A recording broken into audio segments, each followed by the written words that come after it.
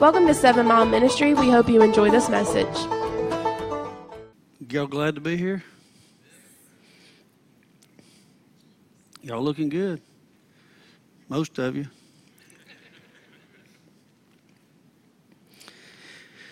Well, listen, we're going to cover a couple of scriptures here, 3 or 4 that we've been over for several weeks. And I'm not going to digress or go back over that. If you missed it, just need to go online and check it out.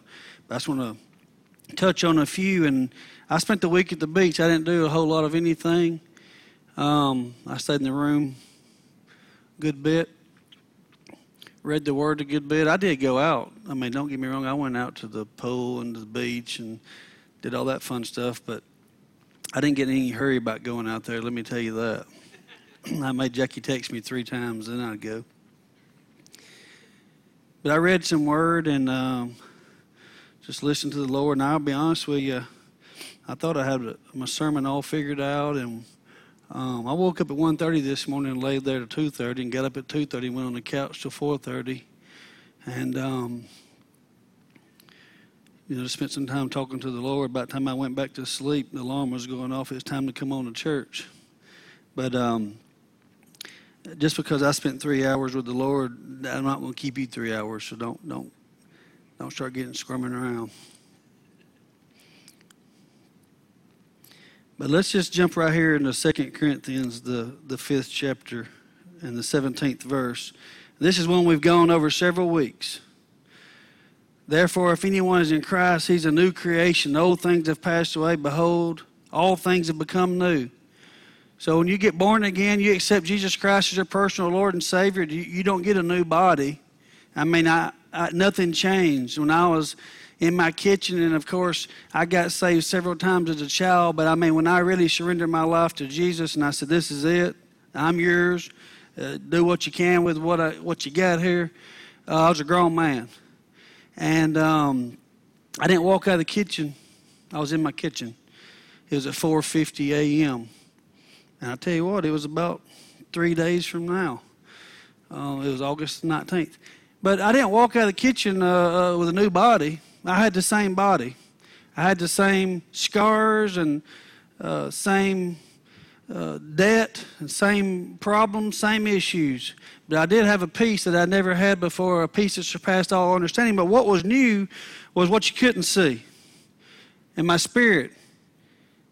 It wasn't an old beat-up car that we slapped some new tires on and a coat of paint. This thing's brand new. Brand new. That's what the word right here says, that he's a new creation. Old's passed away. Behold, all things have become new.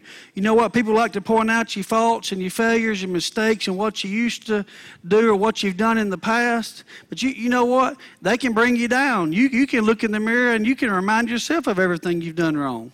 But you need to remind yourself, hey, I'm not who I used to be. I'm a new creation. And he's recreated. I'm perfect in spirit. And so what we've been talking about is the spirit realm and the natural realm, and to get things to come from the spirit to the natural, because everything you've ever needed, everything you need, and everything you will need is already there, already provided to you. It's in the spirit.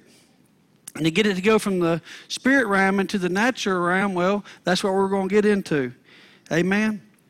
All right, 2 Peter, it says, as his divine power has given to us all things that pertain to life and godliness. What has he given you? Through his divine power, all things that pertain to life and godliness. In other words, that's just driving the point home further, that whatever you need, you've got it. He's already given it to you. He's already provided it to you. Thank you, Jesus. In Ephesians, the 1st chapter, now we've read a lot in Ephesians and in Romans and these other scriptures, and I'm just going to touch just one here in Ephesians. And this is Apostle Paul writing here, but he says, who's blessed us in every spiritual blessing in heavenly places in Christ. Every spiritual blessing in heavenly places in Christ. You've already been given. You've already got it. It's already yours. We're not working for it. We're not trying to achieve it. It's already been given to you. And as we read on down last week and the week before, the same power that raised Christ Jesus from the dead dwells on the inside of you. So you've got the same power that raised Christ Jesus from the dead dwelling on the inside of you. And you say, well, I don't see it. Well, it's in there. It's in there. That's what the Word of God tells us. So it's either the truth or it's a lie. And if it's a lie, I might as well cut this microphone off and we might as well go in the house. It's the truth. And you got to get the truth settled. It's the truth. There's only one truth, and that's the Word of God. Anything contrary to that's a lie. You need to build your life on the truth, which is the Word. Amen. Now, in Colossians, it says, the 2nd chapter, 6th verse, as you therefore have received Christ Jesus the Lord, so walk in Him. Now, it's up to you to walk in Him. We've received it by grace, but it's up to us to walk in Him. Rooted and built up in Him and established in the faith. How you going to get rooted? Is He going to root you? Is He going to plow the garden up and sow the seeds and water it and do all that? No. You're going to have to get rooted into the Word. In other words, you're going to have to intentionally get rooted into the Word of God. If you want to have a good relationship, I have to intentionally spend time with my wife. I had to intentionally go to the beach. It wasn't by accident. We planned it out. Intentional. You have to be intentional. You want to reach somebody and share the gospel? Be intentional. Well, you need to be intentional with this Word, intentional with your relationship with Christ. Get rooted in, built up in Him. You can get built up in Him. You can get built up in faith. You can get built up just the way you can get built up in fear and doubt. Depends on what you're putting in you, what you listen to, what you're looking at, what news channel you're watching. Cut that trash off. If it's building up fear and doubt, cut it off. You weren't in fear till you saw it. Amen. You know, fear is an excellent motivator. People make mistakes all the time because they get into fear. And they make bad mistakes. You get into fear, you get into worry, and you end up worrying about something that never was going to happen to begin with. Now, as you've been taught, abounding in it in thanksgiving, rooted, built up in Him, established in the faith, as you've been taught. That's what we're in here. We're being taught. We're getting into the Word. I've only got you for about an hour or so every Sunday. We've got you for about an hour on Wednesday, but there's 5 other days of the week that you've got to get into the Word and read the Word and get into it for yourself. And so the spiritual realm is very real. And what we're talking about these things, you're a new creation. Your spirit, new, everything you ever need. You're not adding to it. It's absolutely perfect. The power that raised Christ Jesus from the dead is there. So the spirit realm's real. Now, I was talking about last week about, well, you can't see it. But you know what was unseen, what is unseen, created what is seen. God is a spirit. You're a spirit. You have a soul. You live in a body. You need to quit just looking at yourself as a body. You need to look at yourself as a spiritual being. I am a spirit. This right here is just transportation. Some of us has got faster transportation. Some of us got bigger transportation. But it's just transportation. This is going on, and your spirits. Your spirit, it's not dying. It's alive and well. Amen. So I'd said something about seeing a demon one time, because I was saying last week, I was talking about Elisha, and he said he prayed, God, open up my servant's eyes so he can see that there's more with us than it's with them, because they were surrounded. And it didn't look good. It looked bad. And Elisha said, open up his eyes so he can see. And he saw there was more with them than there was against them. More for them than against them. That's what Elisha said. And I was saying, if you could see into the spirit realm right now, what all you'd see. You know, I can't see radio waves, but I know they're here. And I can't see TV waves or satellite or whatever that is, but I know it's real because I have a television at home, and you just hit that button and it comes on. It's there. Just because you can't see it doesn't mean it's not there. So anyway, I was telling a story one time. Well, I mentioned last week about seeing a demon one time. So a couple people said they want to hear that story. Well, I'm laying in the bed, sound asleep. And in our old house, you went down the hall and turned left, and that used to be a little bedroom. And then it went out to a carport. Well, we had to turn the carport into a bedroom because we had a herd of kids and didn't have anywhere for them to sleep. So we would go, that bedroom then become like this little computer room and just whatever ended up in there, you know. And you went down a couple steps into our bedroom door stayed wide open. That other room, the door stayed wide open. The bathroom light stayed on, but the door was shut with just a little crack, so you just had enough light to see. Because, you know, kids come in there 11, 12, 1, 2, 3 o'clock in the morning, you know. They're just little things, and they get out of bed. Sometimes they come in there. And so, and that was Jackie's thing. I was like, cut the lights off, shut the door, and lock it. They'll be there in the morning, you know. And all of them's different. You know, when Seth was a little squirt, let's just say he had an upset stomach, you know, he wasn't feeling good, well, he had to come in there and wake everybody up and let us know. Kyle, he'd wake up in the middle of the night, throw up all over himself, get up, change his clothes, clean himself up, go find him a new blanket and get back into bed. I'm talking about just 4 or 5 years old. Seth, we had to alert the whole city. To let everybody know, call the prayer line. But anyway, that light would shine in so we could see who's coming. I'm asleep. Jackie's awake. I was probably snoring. And all of a sudden, that whole doorway went completely black where there was no light shining in. It was just a wall of black. And she said, you know, after this, we know now why people draw the picture of the Grim Reaper. Because she said it looked like the Grim Reaper minus that thing. And it just came towards her until it was over. And so somewhere between seeing it and it coming towards her, she just starts screaming this blood-curdling yell like I've never heard in my life. Keep in mind, I'm sound asleep. Out, sound asleep. And I go from sound asleep to the loudest scream that I've ever heard. And it wasn't a scream like she just saw a mouse run across the floor. This was we're all dying scream. So as a man, and a very protective man, I come out of the bed thinking someone's in my bedroom, to kill us. And they've attacked my wife. I had to see them. It's dark. So the first thing I did was run, turn the light on, and I'm ready now to fight. And there's nobody there. I'm looking around. And she's looking with this look on her face like they were just here. And I said, what the heck are you doing? You about busted my eardrum. You about gave me a heart attack. And my heart's beating out of my chest. Out of my chest. And she's began to tell me, you didn't see nothing, you had a dream. Anyway, she was sitting there thinking, was it a dream? I thought I was awake. And she's confused. So anyway, we get back in the bed and cut the lights off. And I'm laying there, heart. And it starts to go back down. Next thing you know, and she didn't even tell me what she saw now. I didn't even know what she saw. She just said some black figure. She didn't give me the details. Anyway, I'm laying there.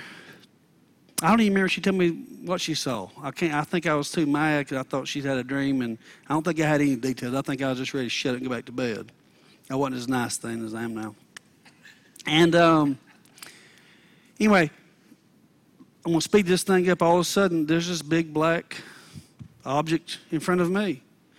And I can't really it's hard to describe the feeling of death, but it felt like death. Like if you can describe death, that's what it felt like. It was cold, the creepiest, most terrible feeling you can feel, and it was just coming towards me. And I felt it at my feet, and it felt like weight was mashing down on my feet and my ankles and coming up my shins and getting heavier and heavier. And as it came up, it's just like suffocating me, coming up my body. It's coming towards me. So I said, hey. She said, yeah. I said, what'd that thing look like? And she said, why? And I said, because it's in here. Wah! But it didn't leave. It was just there, and it was coming on up. And she said, you got to tell it to leave. And I said, now, this is years ago. I didn't know then what I know now, but I knew enough. And so I was going to say, Lord, your word says, at the name of Jesus, the demons have to flee.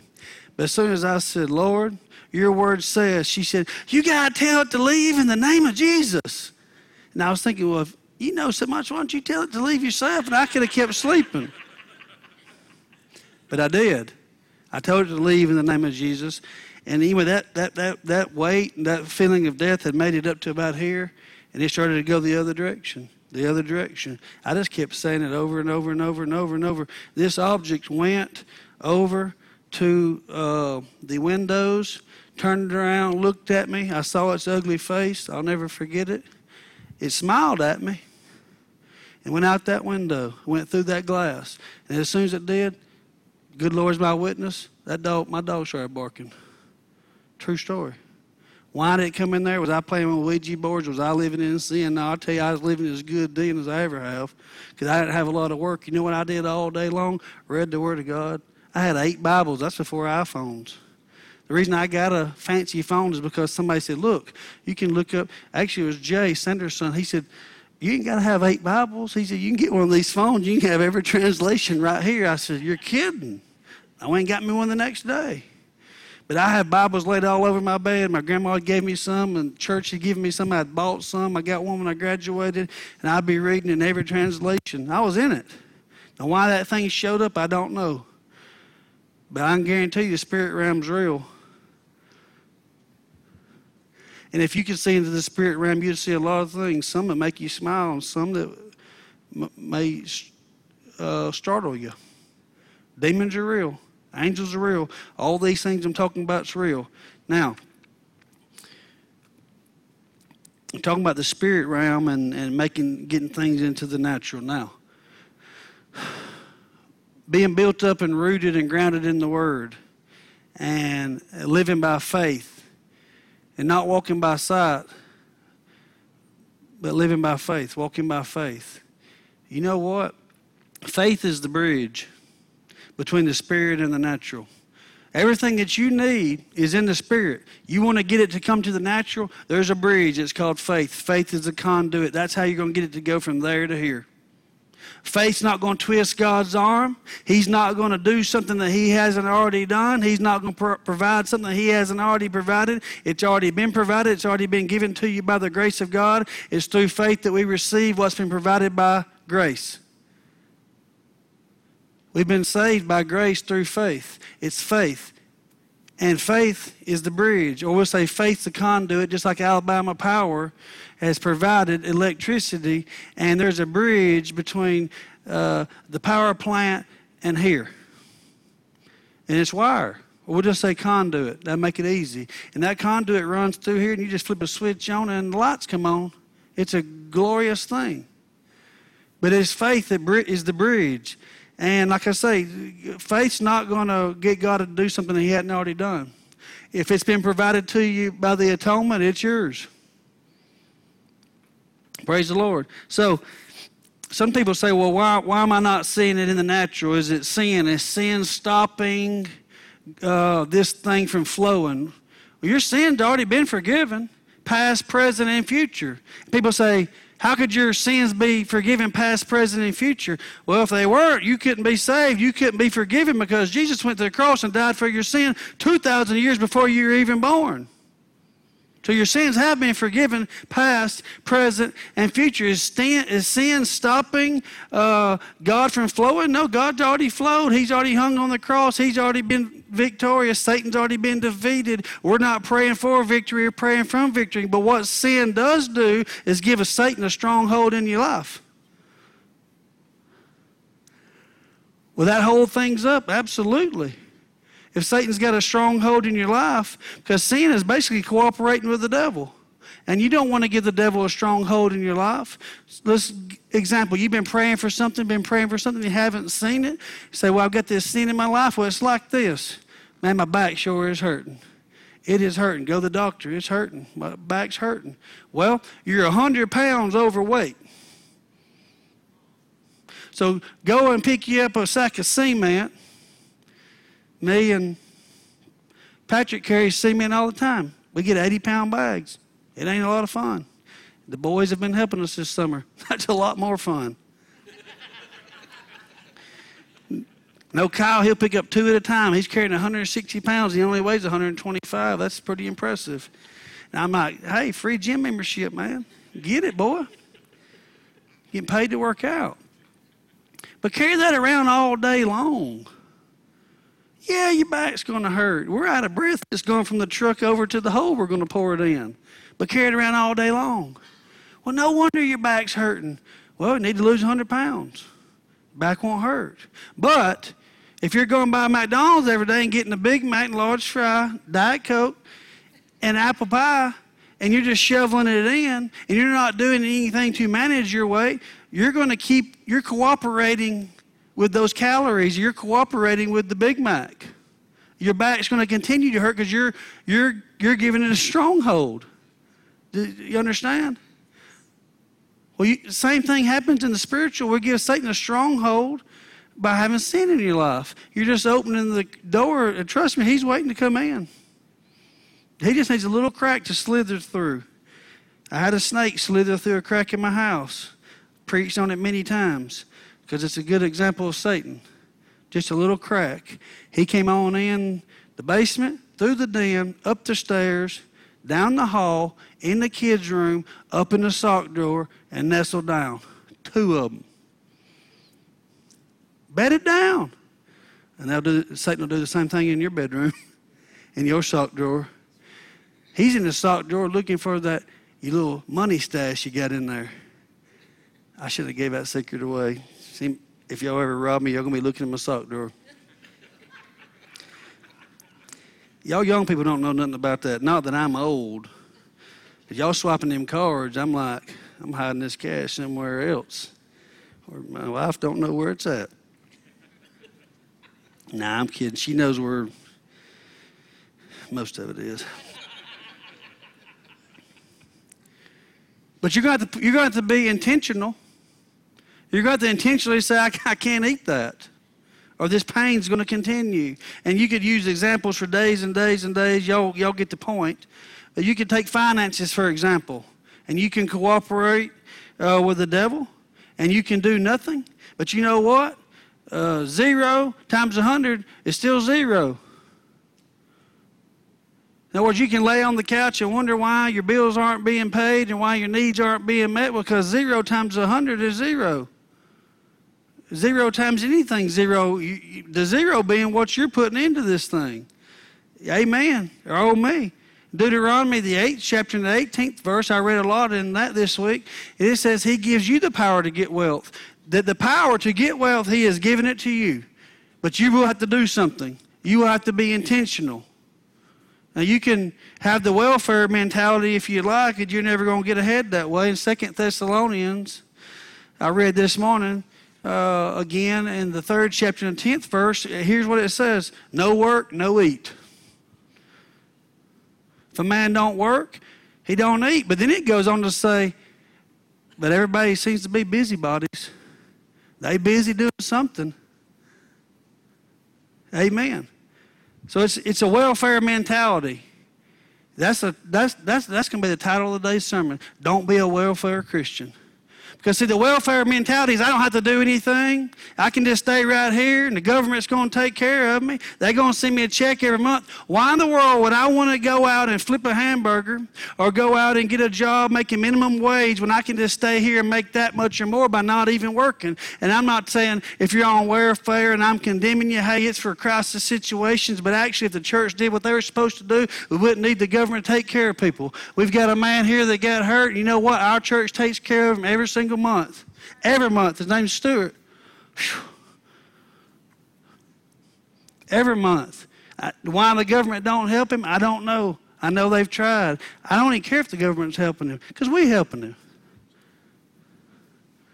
Every month. Praise the Lord. The Lord just keeps providing to us, and we keep providing Him. But anyway, this welfare mentality is I don't have to work. They'll provide for me. And unfortunately, people think that they're outsmarting the government, or you're outsmarting the state and you're getting unemployment. You're not outsmarting anybody. You're holding yourself down. You'll never rise above that. You'll never be prosperous. You'll never have the money that you always wanted to have. You're going to be right there your whole entire life. You're never going to rise above it. The government's holding you right there. You get that same check every month. There is no extra. You're not going to rise above it. It's a welfare mentality. You don't need to have that with Christianity. Let them pray. Let Granny pray. My wife will pray. My husband will pray. Oh, the pastor, he'll do it. Oh, they'll get them saved. I'm just going to chill out right here. No, you have to be intentional. You have to be intentional. You know, the people that are on welfare, and like I said, that's bad times. That's what it's for. Crisis situations. It's not godly. It's not for long term. It's not a godly setup because it holds you down.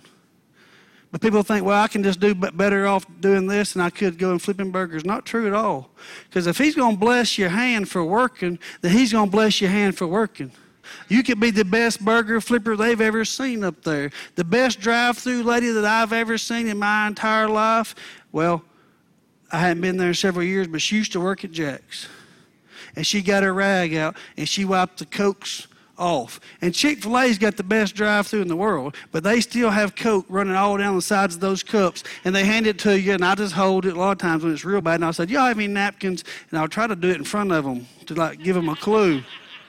I don't want that old thing in all that syrup in there. But that lady would clean it off. And every Christmas, I gave her a card, and I put money in there, and I said, you're the best drive-thru lady I've ever seen in my life. Now, I don't know if she still works there or not, but what I'm saying is you could end up owning a McDonald's. You could end up owning a franchise. What better person to do it than somebody that's been in the business and learned it? I'm saying God will bless you. He'll send the right person through the drive-thru that will recognize how good of a drive-thru lady you are, who owns a big business, and say, hey, would you like to come work for me? God moves in mysterious ways. When it's not up to us to figure it out, it's just us to obey this word. And you can apply this same thing to marriage. Like I said, being intentionally planning dates and time and this, that, and the other. You're not putting anything into your marriage. 0 times 100, 0. You got to put something into it. Amen. Amen or oh man. I just don't know why this marriage ain't working. I just don't know what you putting in it.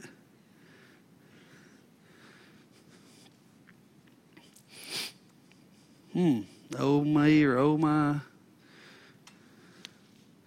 It's oh me for some people. In Luke, I think I can quote it, but I'm going to turn to it. In the 6th chapter. I don't have this one in my notes there, but it's okay. I know where it's at. 6th chapter, in the 38th verse. It says, give and it'll be given to you. Good measure, pressed down, shaken together, and running over, will men give unto your bosom. For the same measure that you use, it will be measured back to you. Now, people use this all the time talking about money. But it's odd, the whole chapter leading up to it is talking about loving people, talking about forgiving people, talking about loving your enemies, being merciful, judging not, condemning not, forgiving. Then it says give, and it'll be given back to you, good measure, pressed down, shaken over, will men give unto your bosom. Now, it could be applied to finances as well, because guess what? You sow and then you reap. But then he goes on talking about the blind leading the blind. And why are you looking at a speck in your brother's eye? And does a bad tree bear good fruit? And does a thorn produce figs and things along those lines? That's what the Word of God says. Well, I'm talking about being intentional and putting something into it.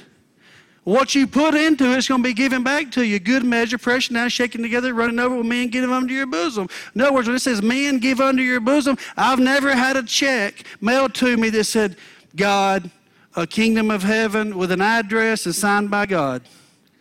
A man always came up to me and gave me money. A man came up to me last Sunday and gave me money for my vacation. What a blessing. God didn't mail it to me. But God sent it to me through a man because he used that man as a bridge. And he'll use you as a bridge, but you're going to have to cooperate with God, not cooperate with the devil. Amen. Praise the Lord. Thank you, Jesus. And we're supposed to be conduits. I was talking about faith being a conduit, going from the spiritual to the natural. But you know, you are a conduit and I'm a conduit as well. And you need to hear from the Lord. So you'll know who to give to. You'll know what to do. You'll know what to say. You'll know a lot of things. One time, me and my grandma was at Cracker Barrel. The Lord spoke to me. He said, give that lady $100. And so she came around, and I gave her $100. And I told my grandma, I said, the Lord just told me to give her $100. I don't even hesitate. Like, heck, no, I ain't hesitating. $100 ain't nothing compared to what he's got, what he's already given me. What he's already given me. Who cares about what I'm going to get? I already got more than I'd ever deserve in 10 lifetimes. Amen. Why would I withhold a measly little $100? Anyway, gave that gal that $100, and she said she prayed that morning because she didn't have enough money to pay her rent. And the tips had been really crappy. That was her words. Crappy that morning. Bunch of cheapskates up in there. But now she had enough money to pay her rent. Well, I knew right then, well, the Lord told me, man, it feels good to be conduit. It feels good to be conduit. When you hear the voice of the Lord, it feels really good. It feels really good. And I've heard people say, I don't hear from God. And I don't know how to hear from God. And you say you hear from God. And I hear other people say they hear from God. And I hear people say, they don't know anything. People are excited in church and they don't understand why they're excited. They don't feel any excitement. And all things along this line, let me tell you, you're not alone. Because I've been in churches and preached where people, they wouldn't know the anointing if it come through the door in the form of a sledgehammer and hit them right between the eyes. That's just the truth.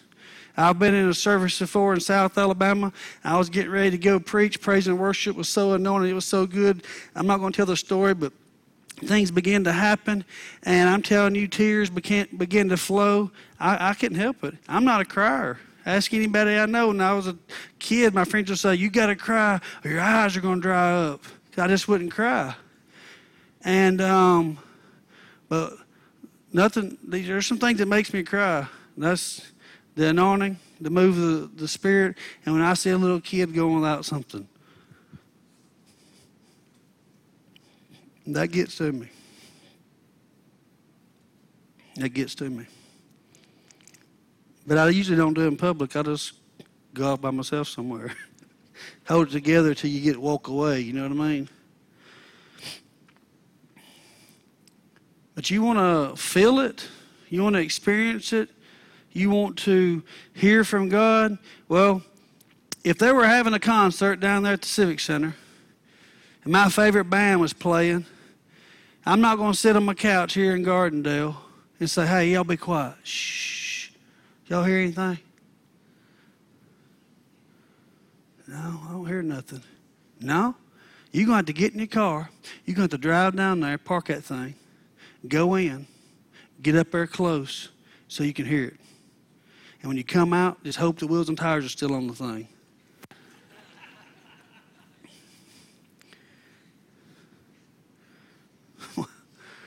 True story. It's been real.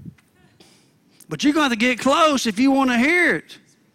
If me and Trent's going to carry on a conversation, I've got on a microphone right now so he can hear me, but we don't get out there 50 yards from each other and talk back and forth. We get up here and get close. Don't get too close. Don't get in my bubble right here. That's a hint for some people. But don't get in the bubble. I'm not worried about 6 feet. About 3 feet's good. Don't get so close I can smell your breath. You know what I'm saying? You don't want to smell my breath either. I'm joking, but I'm being serious. You got to get close. You got to get close. If I want to sit on the couch and watch Gunsmoke, I like it. My wife doesn't care about it, but I like it. I like the Virginian. And I watch it every night at the beach. Gunsmoke. It's good. They got some good stuff in there. I'm serious. I heard Matt Dillon say this. He's talking to a murderer, and he said, live by the sword, die by the sword. And he said, yeah. Dillon, he said, but that applies to you too. And he said, well, that's okay. I'm not afraid to die because I'm not a murderer. What he was saying is, I'm a righteous man. I'm not afraid to die. See, Gunsmoke's a good show. But if I want to sit on the couch and snuggle with her, if I want to touch her, I'm going to have to go in there and get on the couch with her. I'm not going to do it from the bedroom. We ain't going to snuggle for 2 different rooms. We ain't going to get too close. Y'all following me? There has to be some closeness. So what I'm saying is you got to get close to the Lord. You can't be the welfare mentality. I can't get close for you. My grandma can't get close for me, and I can't get close for you. Your wife can't get close for you. You've got to get close. You've got to intentionally get close to the Lord. You got to spend some time with the Lord. You're going to have to get in the Word of God. You're going to have to read it. You're going to have to pray. You need to be in church every chance you get. Praise the Lord. That's one thing the Lord woke me up about this morning, is it's not taken serious. This thing's not taken serious. And I went and read where he says, oh, Jerusalem, oh, Jerusalem. Oh, I wanted to. I was like a mother chicken and wanted to bring her chicks in, but you wouldn't let me. And then I went on to read the next chapter, and it'll scare you. If you're not living right, it'll scare you. It didn't scare me, but it scared me for some other folks, because I know, hey, we're not that far away. If you think that there's not a prophecy that needs to be fulfilled, Jesus can come right now. It can be tonight. It can be tomorrow. Don't think anything else has to be fulfilled. The time is probably more near than it's ever been. Well, of course it is. Every day it gets closer, doesn't it? And I'm not an end times preacher, but I'm not a fool neither. And I was reading that scripture, and the Lord was talking about just not taking it serious. And it's a conversation me and my wife are having. This ought to be serious. You ought to come here. This ought to be serious. It ought not be a hit or miss. Come this week, miss 3 weeks, come back in a week or miss. You need to be here. You need to be in the Word. It's not you shouldn't miss a day or 2 or 3 or 4 of prayer or in the Word. It needs to be in you on a daily basis. It needs to be serious. It needs to be serious. It was my idea to get donuts almost 5 years ago. I went to the store. I bought them myself. I walked in there. I bought those donuts. I came out with them. Sometimes me and Jackie went together. Sometimes she went. But most of the time, I was going and buying the donuts. My idea. Those donuts have become a big distraction, because instead of people in here doing praise and worship, because that's your time to praise and to worship. You're praising Him and you're worshiping Him for what He's already done for you. We're giving back to Him. We're out there snacking on donuts and honey buns and Swiss cake rolls and all that other stuff. Would you go into a job hoping to get hired and show up 10 minutes late and sit down there at the guy that's going to hire you with a cup of coffee and a donut and say, "What's up?" No, you better be there about 30 minutes early. You better have that. Don't go in there with a cup of coffee and a donut. You need to go in there and be serious, because this man's fixing to hire you. You ever see football players walk out on the 50-yard line? They're going to flip the coin, and they got a pre-workout drink out there and a protein bar. No, they're out there. Their mind is on the game. Whether we kicking or we receiving, we fix to rip somebody's head off. That's what they're thinking. And I got nothing against donuts and all that. I eat it every Sunday before church. Because when I come in here, it ain't donut time. It's praise and worship time. It's get it on, spend some time with Jesus time. And I don't take it lightly. You shouldn't take it lightly. It should be the most serious thing in your life. Spending time with the Lord, your relationship with Jesus should be more serious than your relationship with your husband, your wife, your children, your job, or anything else. He needs to be number one. Your wife and husband, number 2, your kids, number 3, and so on and so forth. He's got to be number 1. If you're married in here and you want to get closer to your wife, I can tell you how you get closer to your wife. You want to get closer to your husband, I'll tell you how to get closer to him. Get you a piece of paper out, draw you a triangle, put you a circle over here, and a circle at the top, which is a triangle.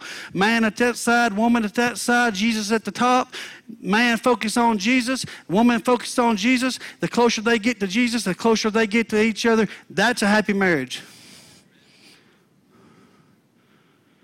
But most of the time, he's focused on what she's not doing right, and she's focused on what he's not doing right, when you need to be focused on Jesus. Oh, I love him. I love Jesus. I just don't love her. Well, you lied. You love her is loving him. How do you show people that you love him? You love them. Love them, you love him. That's scriptural. We need to spend some time in the Word. You don't need to miss Sunday school. You need to be in there.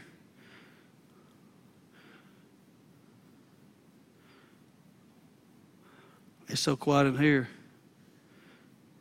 You need to be in there. You're going to stand before God one day and get the answer for all the things you did or didn't do. I don't want to be before God and go, well, the reason I wasn't in there is because, those Krispy Kremes, they were calling my name. I'm joking, but I'm being serious. This needs to be real. We need to give him reverence.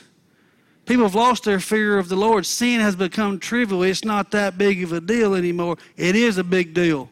The things of God have become trivial where they're not a big deal. That's the biggest deal.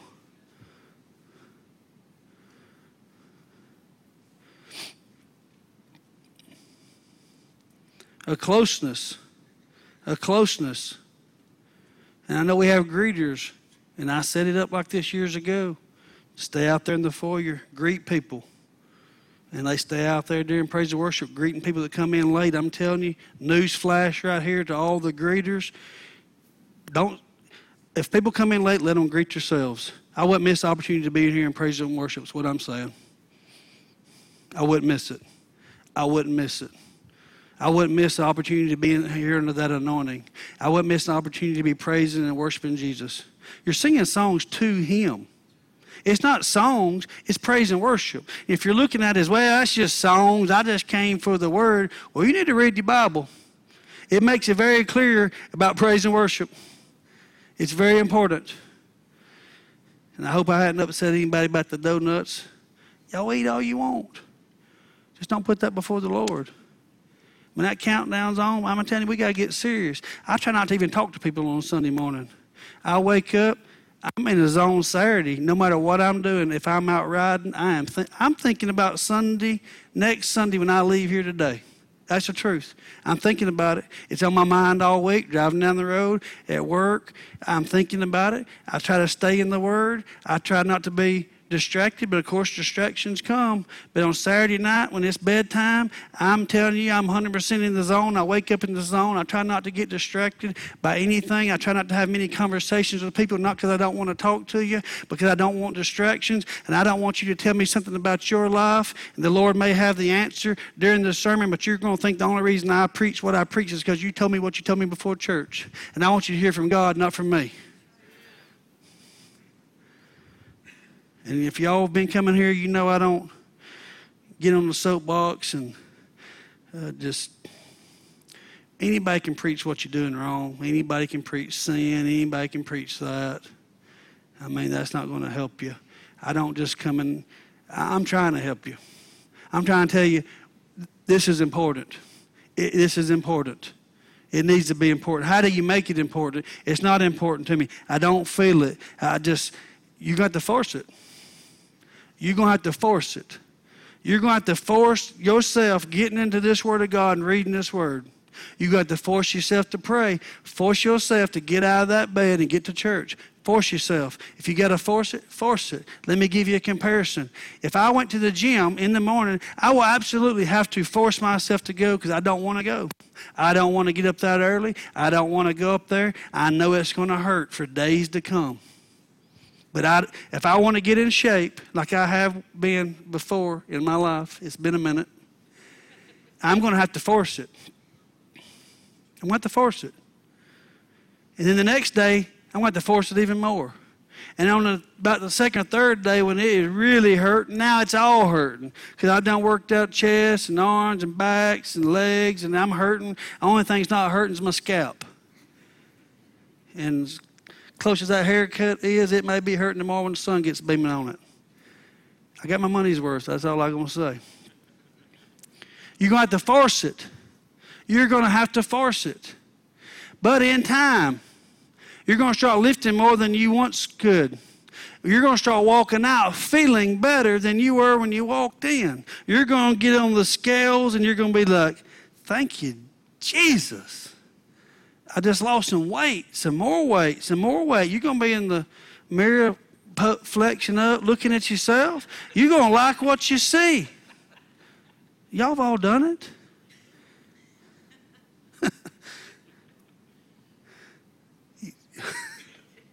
I've done it recently, and I didn't like what I saw.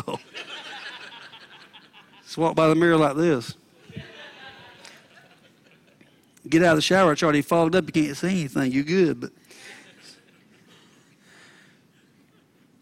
but you're going to like what you see. You're going to like how you feel. Then all of a sudden, you're not going to have to force it. You're going to like it. I like this way this makes me feel. I like the way it looks. I like the way I look. My wife likes the way I look, which is really makes you want to go to the gym even more. Or vice versa. Y'all understand what I'm saying? It's a process. It's a process. And you may have to force it to begin with, just like you do working out. But we need to have a reverence and a fear of God. The fear of God is not, oh, I'm scared, I'm hiding in the closet, scared what he's going to do to me. Some people think that. Fear is respect, reverence. And like I said, people have lost their fear of the Lord. And they just like no respect, no reverence, big deal. It's just trivial. I had a guy tell me the other day, I was talking about spirit of fear. He said, there's only one thing you're supposed to fear. What's the Bible say about that? And I said, the Lord. I knew what he was going to say. He said, yeah, because he can take you out anytime he wants to. He was 100% dead serious. God's just going to, he just wakes up in the bad mood and just like, whoosh, take him out with a big lightning bolt or something. I mean, that's how messed up. One of these units is not working. I know I'm not the only one sweating. But I don't think Jesus had AC on Calvary, so just keep that in mind. Well, he didn't.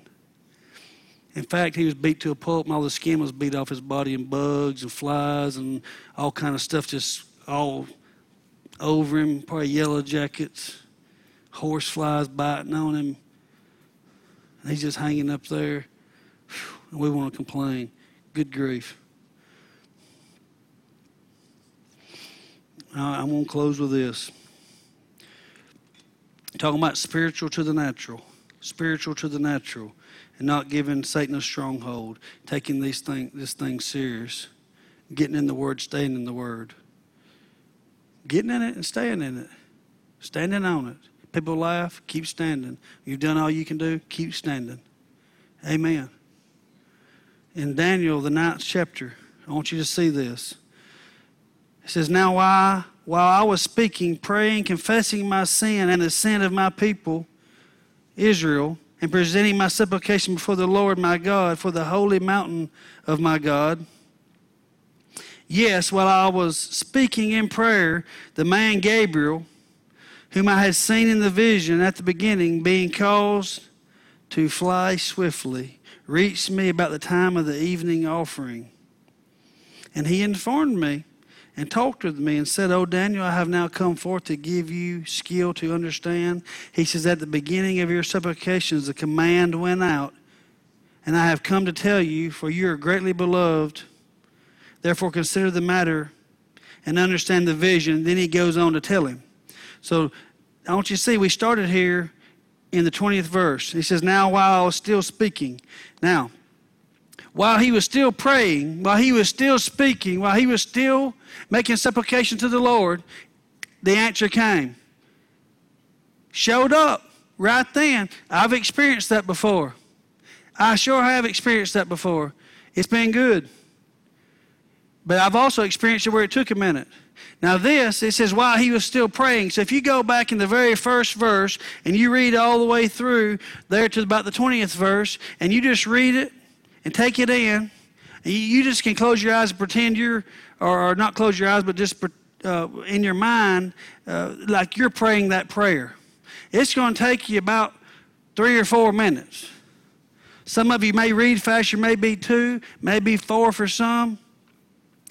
Let's just call it 3. It's going to take you about 3 minutes. So his answer came in 3 minutes.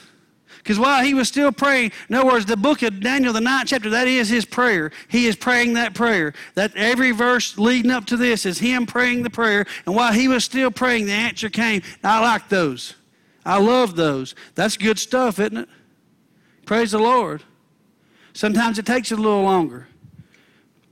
Now, the 10th chapter of Daniel, the very next chapter, starting in the 12th verse, then he said to me, do not fear, Daniel, from the first day to the that you set your heart to understand and to humble yourself before your God, your words were heard, and I have come because of your words. But the prince of the kingdom of Persia, which is Satan, the demonic realm, withstood me 21 days. And behold, Michael, one of the chief princes, so it's Gabriel and Michael here, came to help me, for I had been left alone there with the kings of Persia. So in other words, in the 9th chapter, he prayed and it came in 3 minutes. Why did it take 3 minutes? Why didn't it take 3 seconds? I don't know. Maybe Gabriel was on the other side of the universe or the galaxy taking care of something else, and it took him 3 minutes. Maybe he had to pack a toothbrush. I have no idea. It took him 3 minutes. 3 minutes is not a long time. Actually, that sounds pretty nice. When you're praying and believing on something and it's just a 3-minute wait. Well, so for some people that wouldn't be fast enough, I know. But right here in the 10th chapter, the very next chapter, it says it took 21 days. That's where you have the Daniel fast, where people do a 21-day fast. I've done it 3 times. The first 2 times I did it, I had no idea why I was doing it. I was just doing it because the church was doing it. Sound like a good idea. Lose some weight, a little challenge. I'm up for it. Let's do it.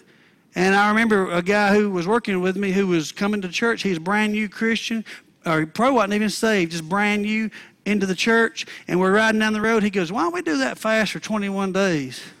I don't know. That's what Daniel did, 21 days. He said, yeah, but the preacher said it took him 21 days to get his answer. He goes, well, that don't mean it's going to take me 21 days to get my answer. I might get my answer in just like 2 or 3 days. And I was like, that's an awfully good point. I can't argue with that. And then as you read here, in the 9th chapter, it took him 3 minutes. In the 10th chapter, it took him 21 days. But the same thing happened. As soon as he prayed, as soon as the word went forth, it said God sent him. But he was held up in the spiritual realm. There was a battle going on. You know what got him here? Not giving Satan a stronghold. Not giving up. Not quitting. And going, well, I tried it. Didn't work. Because I've had people tell me that before. I know a fellow that had a diagnosed with something, life of it, no cure. And he said, I tried that word stuff and it just didn't work. Well, what'd you quit for? Well, you didn't believe it if you quit. This ain't something you try, it's something you do, it's something you live. Just like going to the gym and getting in shape. You don't try it, you do it. You're going to have to do it. Intentionally get that booty out of the bed and go on up there and do it. You're going to have to. Amen. Talking about people being bridges and prayers being answered. I'll tell you this real quick. 2 things real quick. Years ago, I remember I was sitting right back there in the very back row. I was trying to get as far away from the preacher as I could. And I thought he was talking to everybody but me, right? And I know y'all don't think that, but I was sitting back there and I got sick. I started breathing. My chest tightened up. Started having an asthma attack. It got worse. I thought, well, I'll wait till after church. It got so bad, I thought, I'll be dead after church. I mean, I'm in a bind here. I mean, this thing's come on strong. And so, told my brother-in-law, he loved to tailgate people just in and out of traffic. Not Josh. He's like 20 miles under the speed limit.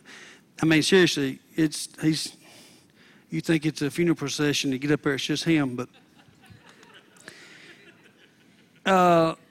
Wes, he's driving fast. Well, I'm about to die. All kidding aside.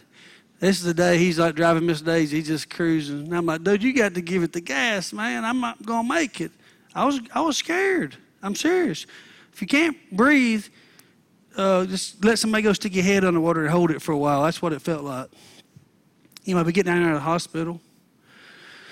And Jackie was up there in the booth, and Todd was preaching, and he preached on marriage that day. And he said, if you have any marriage issues, come down, or something along those lines. I don't know the exact everything, but all I know is the Lord told her to get a prayer cloth and bring it up here and tell Todd to pray for it and bring it down there and give it to me. So she said, well, people won't think we have marriage problems. I can't do that. And she said, she told the Lord, tell the preacher to say specifically if he may needs healing, then I'll go down. He said, I don't have to tell him. I done told you. So she got on up. She came down those stairs. She came up to get a prayer cloth. She told him what was going on. Of course, everybody thought, oh, Lord, what's Red done now? They have marriage problems. I know it's his fault. That'll keep you from coming to the altar, what people think. She brought that prayer cloth down there to me. Before she got there, the guy said, you'll be here during Christmas, 2 days before Christmas. And I said, I ain't going to be here, Christian. I got toys to put together. Santa Claus got toys to put together. I got to be there to let him in. And he's got a tough job. He's got a tough job. I said, I won't be here. And he said, if you leave, you'll die. That's what he said. And that's how bad my breathing was. Probably worst I ever had in my whole life. And I've had some doozies. They put me on them oxygen tents when I was a kid, left me there for a week. And I was in bad shape that day. She brought that cloth down there and gave it to me. And not only was I not there for Christmas, I wasn't even there the day before Christmas. And in fact, I didn't even have to get another breathing treatment. She was the bridge. So what I'm saying is, sometimes things are held up because of other people aren't obedient to the voice of the Lord. You don't need to be one of those people that hold up somebody else's answers because you're not being obedient.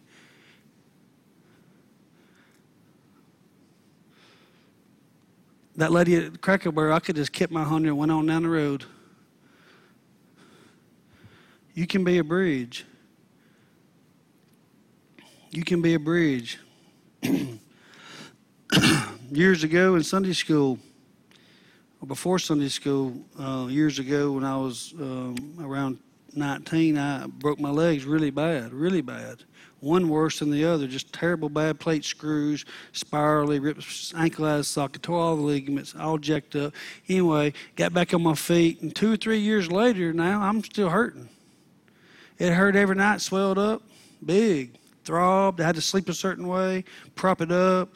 It wasn't great. And then you get up in the middle of the night to run the restroom or get up the next morning. It takes you a while to get going. I was young. So I'm in Sunday school over there one day, and Miss Sanders teaching. It's the same Miss Sanders that teaches now over there. Same one. The only difference is that she knows more now than she did then, and she knew a whole lot then. She's probably forgot more than I know. And she said something about, does anybody need prayer for healing? And I said, yeah, I do. This old ankle of mine hurts every day, every night. So she said, everybody stand up, put me in the center, held hands, prayed for me, went home, woke up the next morning. I wasn't limping. Went to bed that night and it wasn't swollen. Woke up the next morning, wasn't limping. Went to bed that night, wasn't swollen. That's been about 20-something years ago. But you know what? It sure wasn't my faith. There was a bridge there. I didn't know diddly squat. She was the bridge. But you know what? I'm not on that welfare anymore. I'm not a welfare Christian. I've got into the Word for myself. I've got to take a hold of that. Praise the Lord.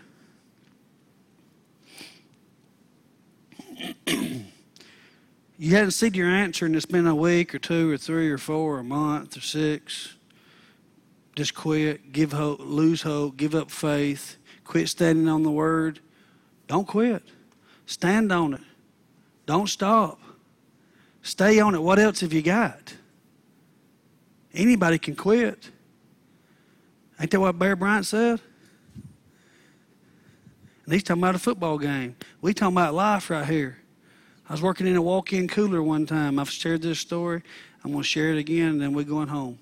And there's all different rooms there. One of them was -5. You talking about cold? Goodness gracious! And I wasn't working in the -5 cooler, thank the Lord. But anybody that came down there to help me, or I would have to show something, I would pretend I was working in the -5 cooler, and I would carry them through it, and I'd start talking about all the stuff we need to do, and I'd make it long and drawn out. And of course, in their mind, they're thinking, I don't want this job. -5 with this wind blowing, this wind chill's no telling what. It's frigid. And if you walk in there just dressed like this, it's brutal. So I had fun with people, right? I was working in this one that was like 33 degrees. That was cold enough, considering it was summertime. Hot, 95-degree summertime. And there's a big, tall building. And here's the roof. And then here's the wall. And about halfway down this wall was another roof. And on the roof of this building, there were men. And they were putting hot tar on the roof. And they had their shirts off. And they were up there putting this hot tar on, and they are just sweating. Can you imagine how hot it is putting hot tar on? It's 94 degrees plus the hot tar. And here's an 8-inch thick poured block wall. And on the other side of this block wall is -5 degrees. Now, I went in there dressed up like an Eskimo. Couldn't even move, so bundled up. Now, if I'd have went out there where they were dressed like I was, I would have died of a heat stroke. If they'd have come in there where I was dressed like they were, they'd have froze to death pretty quick. And I remember driving off in my truck that day looking at that building I had just came out of, and those men thinking, those men are only 8 inches away from freezing to death. And the Lord spoke to me instantly, and he said, so are my people. A lot of times they're only 8 inches away, and they don't even know it. What I'm talking about is a lot of times you're in prayer and that answer is just right there, just 8 inches away, moments away, days away, weeks away, and we just quit. Just quit. Well, my point to all that whole story is Daniel's the example here. He didn't quit. He stayed with it. He stayed with the program. And then we find out why it was held up. There's a spiritual battle taking place. You may not see it, but it's out there. And what's going to bring it from the spiritual to the natural? Faith. Faith's the bridge. And like we covered, you can also be a bridge for someone else, and that's enough information for one day. Y'all get anything out of it? Well, good.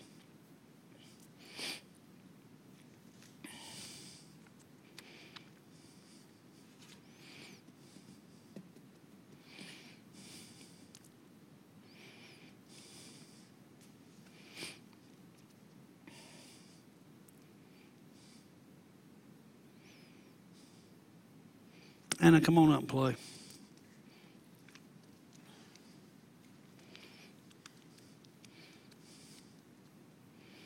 I was fixing to send this home, but here's what I want to do.